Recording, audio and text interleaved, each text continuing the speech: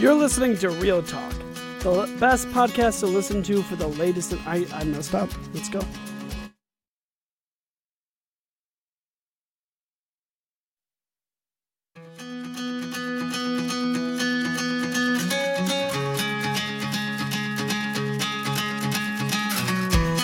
You're listening to Real Talk, the best podcast to listen to for the latest in entertainment. I'm Larson, Seaver, and today I'll be talking about the latest tearjerker out in theaters now, Beautiful Boy. I'm excited, so let's get started. What is up, guys? What is up? It's Friday, and I am so excited. Here in Milwaukee, it's actually snowing, and that just made me even more excited for this day to start. And it's all around just a good week, and it's a great episode today because I've been saying excited a lot in like 30 seconds, but I really want to talk about the film that I saw last night, Beautiful Boy. There's a lot to say. It is really, and like no pun intended, but like it really is a beautiful film. There are a lot of good things about particularly the writing and just like the overall look of the film and some of the performances. So let's get right into it.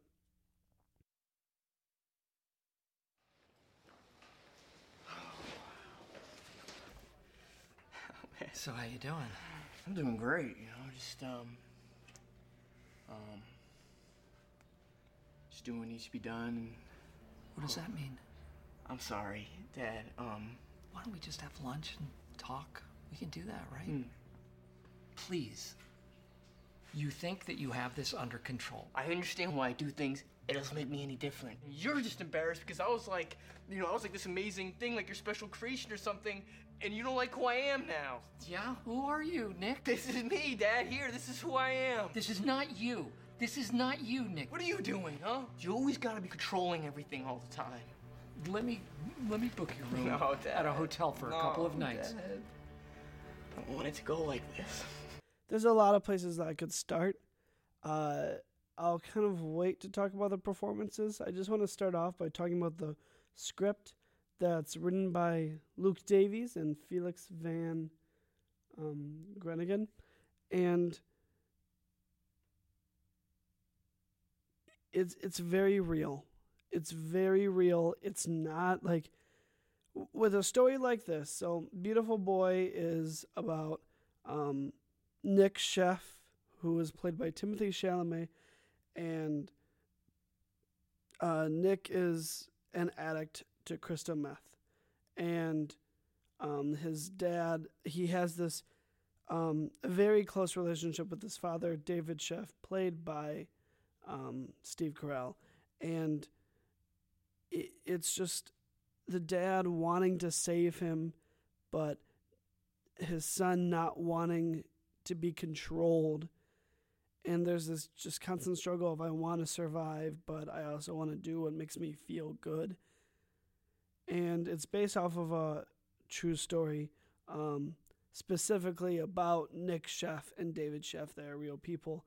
But also, this is just a real story that happens all over the U.S. It's unfortunately too common. The amount of people that struggle with addiction in the United States, and the film really ended on a few facts up on the screen of just people struggle, like then they give numbers, and it really was, so it turned into a, hey, you saw this one story, but there are thousands more, and you can help to help these people. And especially after watching this film, you almost want to, because if you never really kind of got to see what it's like inside the world of addiction, now I have not had that experience, but I feel like this was very real. At least if not in the family side, at least you see like they did it carefully, and they I don't think it was over dramatized. You saw the struggle where he thinks he's doing better, and then he relapses, and then it gets better, and then he relapses. And it was that alone was heartbreaking to see. it really hit me in several moments like that, just seeing him relapsing and doing a drug in the like he did several types, but like anytime it showed him, I'm not a queasy person. I'm fine with needles and I'm fine with blood, but there was just something about those shots where I saw that and I knew what was happening, and I knew he was going back down the hole, that I was like, oh my goodness. The writing is so very smart. It really does feel real. You really do get the sense that this is a father and son that's really, really incredibly close. The father got divorced and won custody, and so now it's really just been them for most of their lives together. So it's just a very different situation, and just the way they talk to each other is not something you would expect, but it doesn't feel like too unrealistic for me. I was still able to get into the world of the film and see this just different relationship.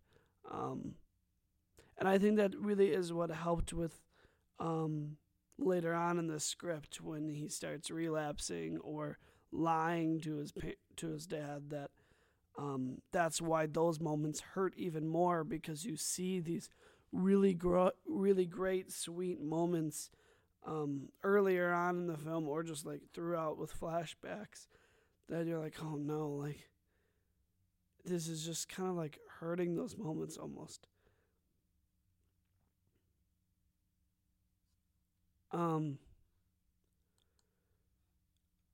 Moving on, I really want to talk about the acting. Let's start out by talking about Timothée Chalamet and his role.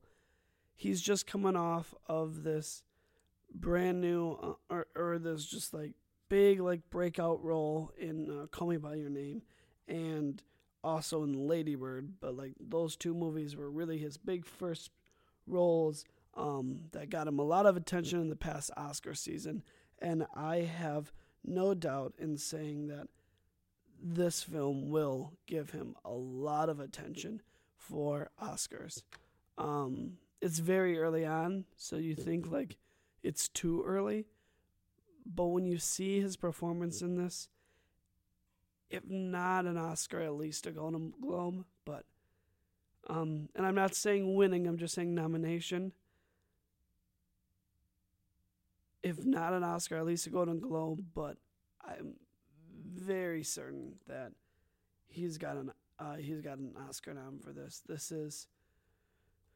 This was one heck of a performance for him. It was probably, I feel like, even harder to do than like Call Me by Your Name. It is a very tough role to get into, and he does it so carefully. There's a really cool moment in the film where he's at Thanksgiving with his girlfriend's house, and he had just returned from the bathroom, and he's sitting at the table, and like you can tell inside his head he's not happy, and he's not all right.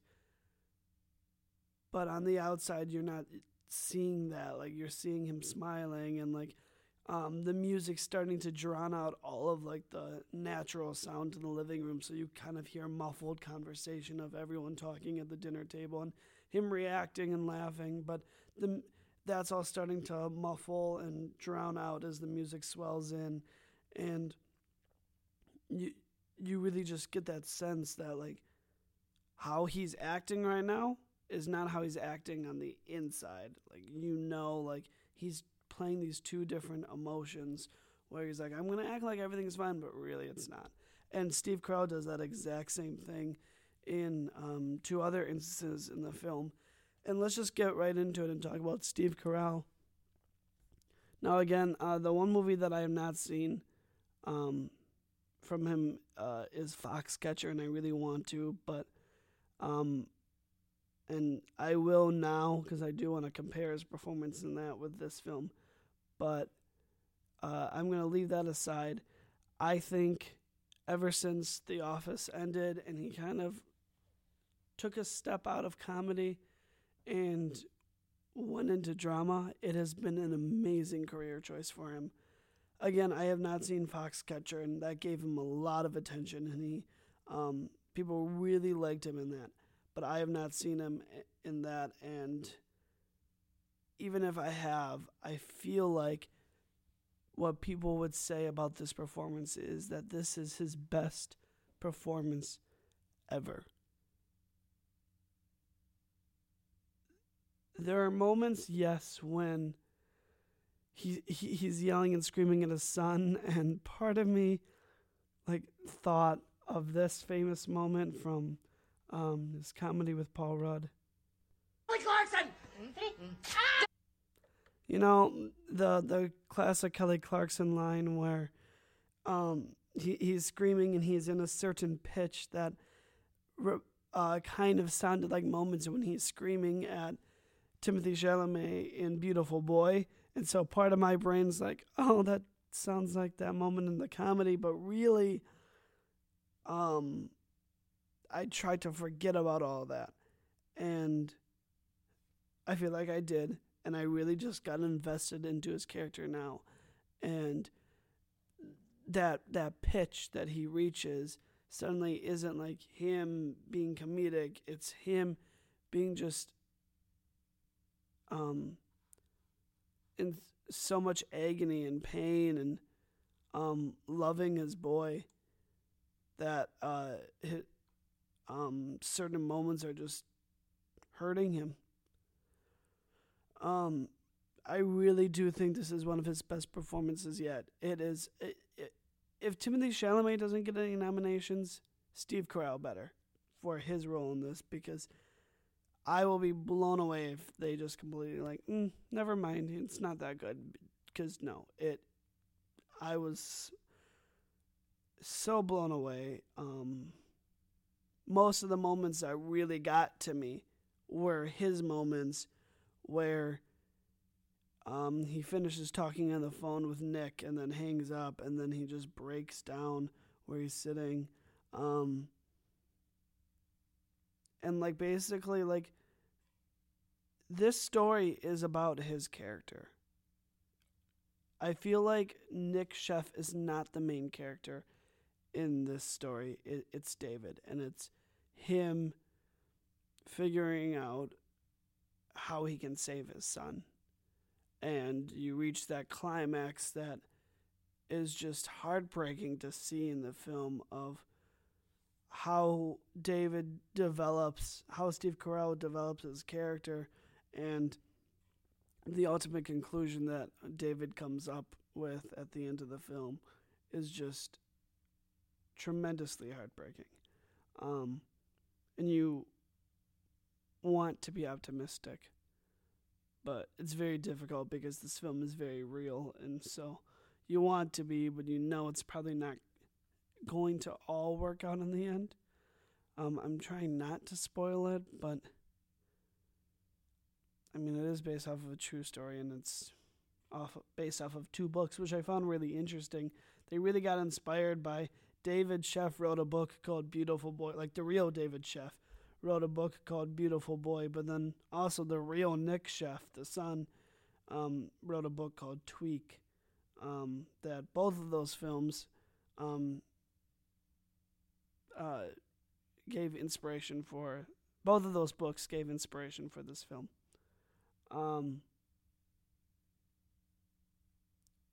There is another heartbreaking moment with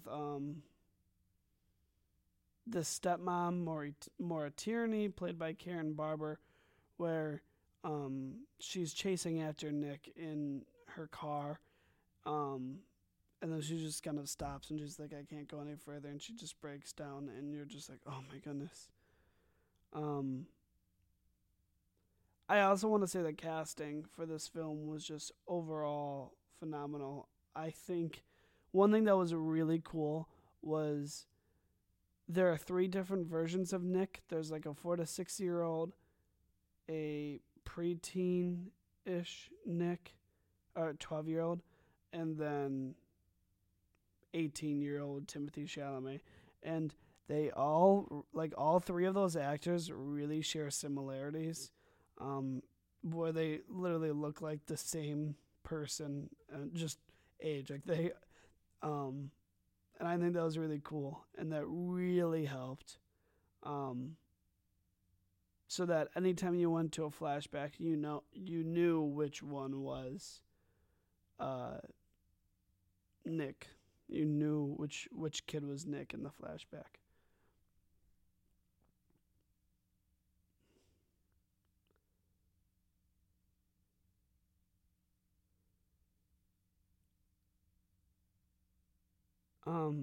What else do I want to? Lastly, well, there are two things I can get into. I also wanted to bring up cinematography in this film. I looked it up on IMDb, during the credits, because I missed the person's name, but the cinematographer was a name that I was not familiar with at all. It's Ruben. I want to make sure I say his name right. Ruben Impens, and he's known for films like The Broken Circle Breakdown, Raw, Belgica, Cafe Derby, all films that I've never heard of. Some shorts, some TV series. The only notable one that I am familiar with is he was cinematographer for an episode of Black Mirror, in the episode called Men Against Fire, which is the one episode that I have not seen yet.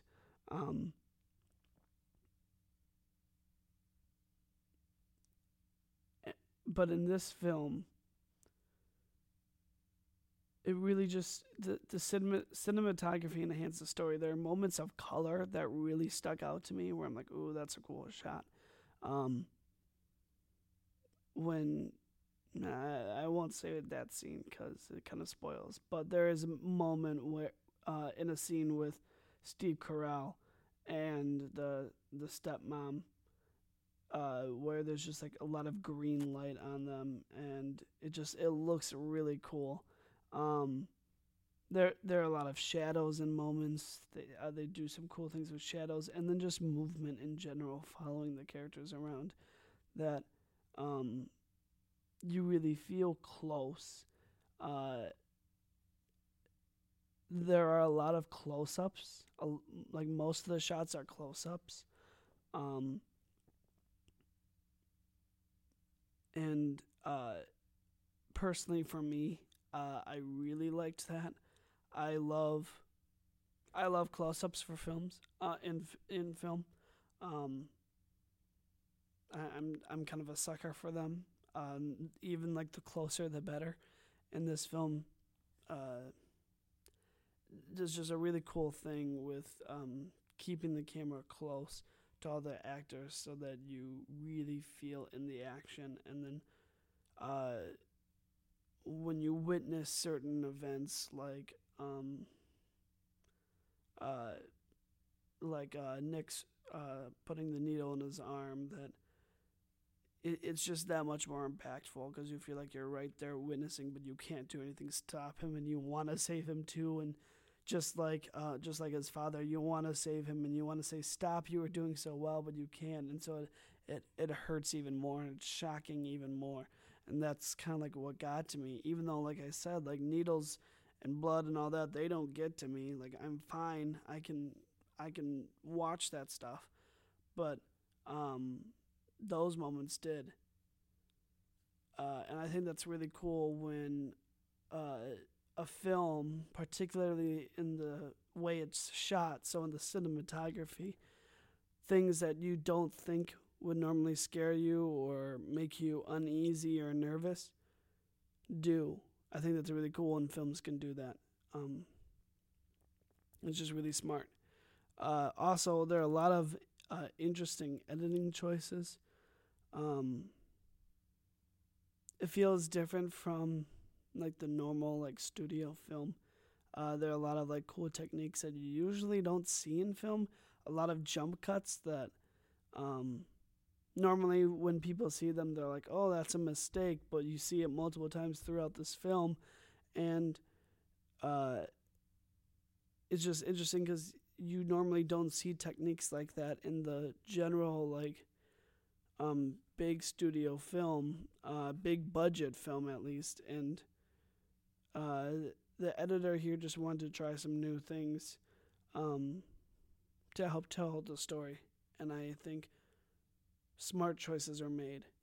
One other thing that I want to point out is the song "Beautiful Boy"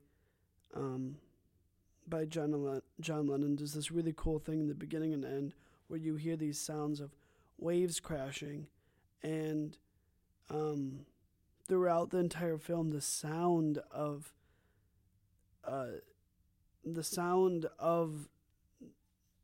me start over. One other thing about Beautiful Boy is the sound. It is very smart, very intricate, very well thought out. And throughout the entire film, you hear these sounds of waves crashing, even when you're not seeing the waves, and you're like, where are those coming from? And it comes full circle, and then you see in one particular scene why those waves happen. But also what's really cool is in John Lennon's Beautiful Boy, you hear in the beginning and end of the song these waves crashing. And I just think that's just an interesting tie-in. But overall, the entire score is very... anytime you hear music, it's really like these like rock songs or songs from like Nirvana, like those just like very edgy types of sounds. And the moments that aren't songs, that are just like underscore music, that still matches the songs that we're playing.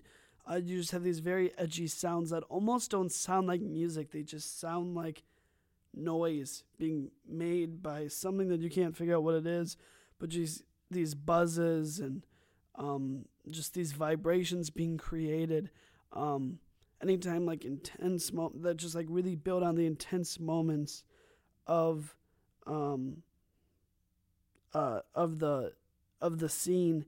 And one critique I do have is whenever there were these really emotional moments, they weren't really paired with music score. They were usually paired by a song that was just like a very like beautiful and emotional song. And I really wish that the film didn't quite rely on that to build on the emotion, that they just kept the emotion from the actors and the scene that was happening, because that definitely worked.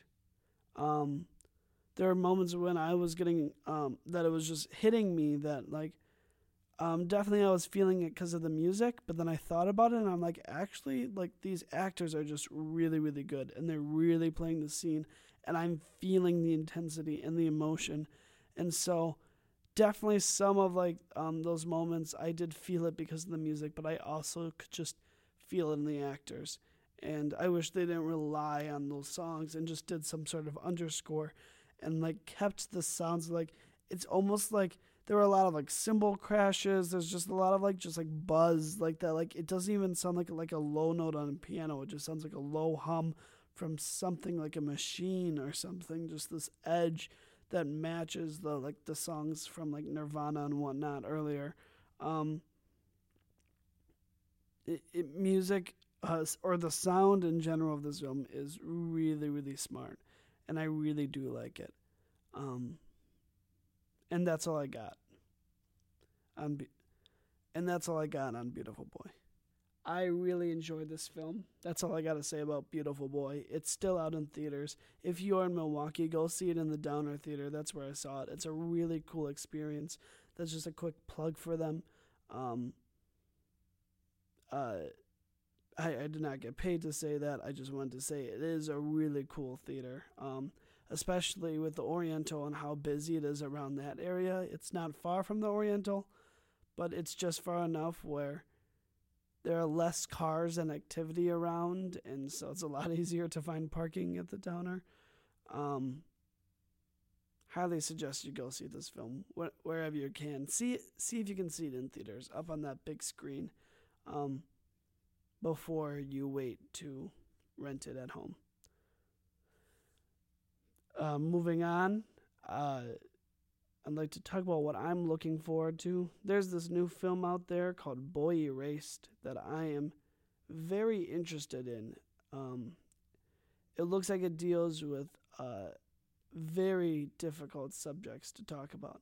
And it looks like it has powerful performances from Lucas Hedges, who is really doing cool things in film with Manchester by the Sea and Lady Bird, and a few others that he keeps doing more and more, and he's staying busy, and I think this film is going to be really good for him.